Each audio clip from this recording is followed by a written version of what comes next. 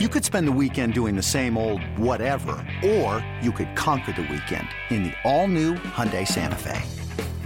Visit HyundaiUSA.com for more details. Hyundai, there's joy in every journey. Final game between the Royals and the Indians. Mr. Smile, Francisco Lindor, is all smiles before the game. We'll take it to the bottom of the first. Brandon Guyer at the plate. And a base hit for Guyer. 3-0 Cleveland. The two-out RBI seeing eye single from BG. And it's 3-0 Indians here in the first. That ball's crushed. Deep left center field and goodbye. Nice catch by a Lindor fan in the front row. Frankie's 24th home run of the year. He's now driven in 65 on the season, and the Indians have jumped to a 5-0 lead. The pitch. Swung and blasted. Deep left, down the line, off the foul pole. 3-run homer. Carlos Santana. Liftoff. Yan Gomes crushes one to the home run porch. Grand slam. A 9-run second inning, and there is still only one out. Now the 2-2.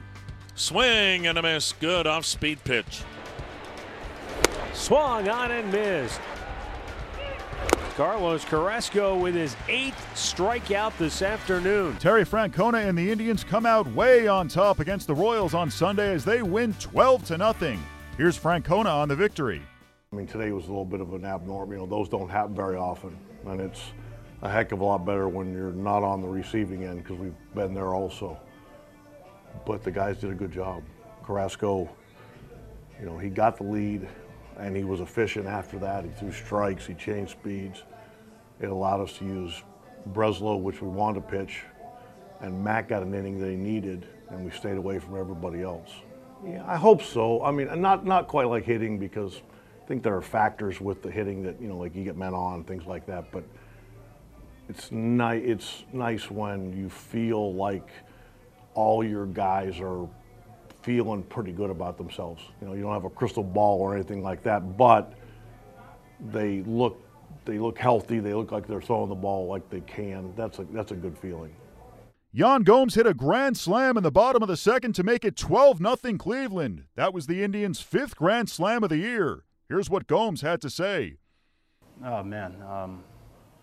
Doesn't, as a whole in general, things like that don't happen very often. So when you're being part of it, it was kind of funny. The next inning, I look up and see like they're pulling the highs. I'm like, man, that all happened in one inning. That can sure kill a team's momentum. Like every team, especially in this kind of situation, we're all trying to build momentum starting the ball game. We did with a 3-run inning in the first, but then I think when you put a 9-run inning or in that second, you kind of take that big air out of everyone. So you just let Cookie go and do his thing. The Indians will be in New York on Monday to face the Yankees.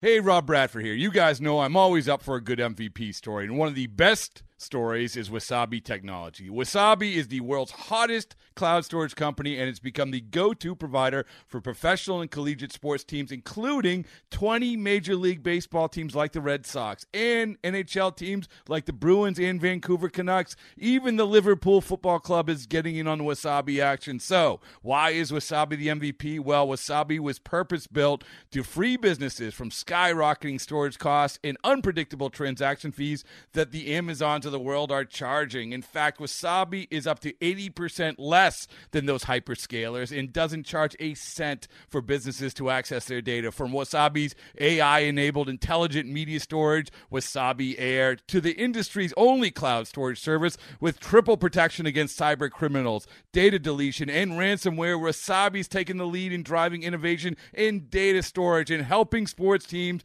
to unleash the power of their data. Wasabi, another Boston-based championship team.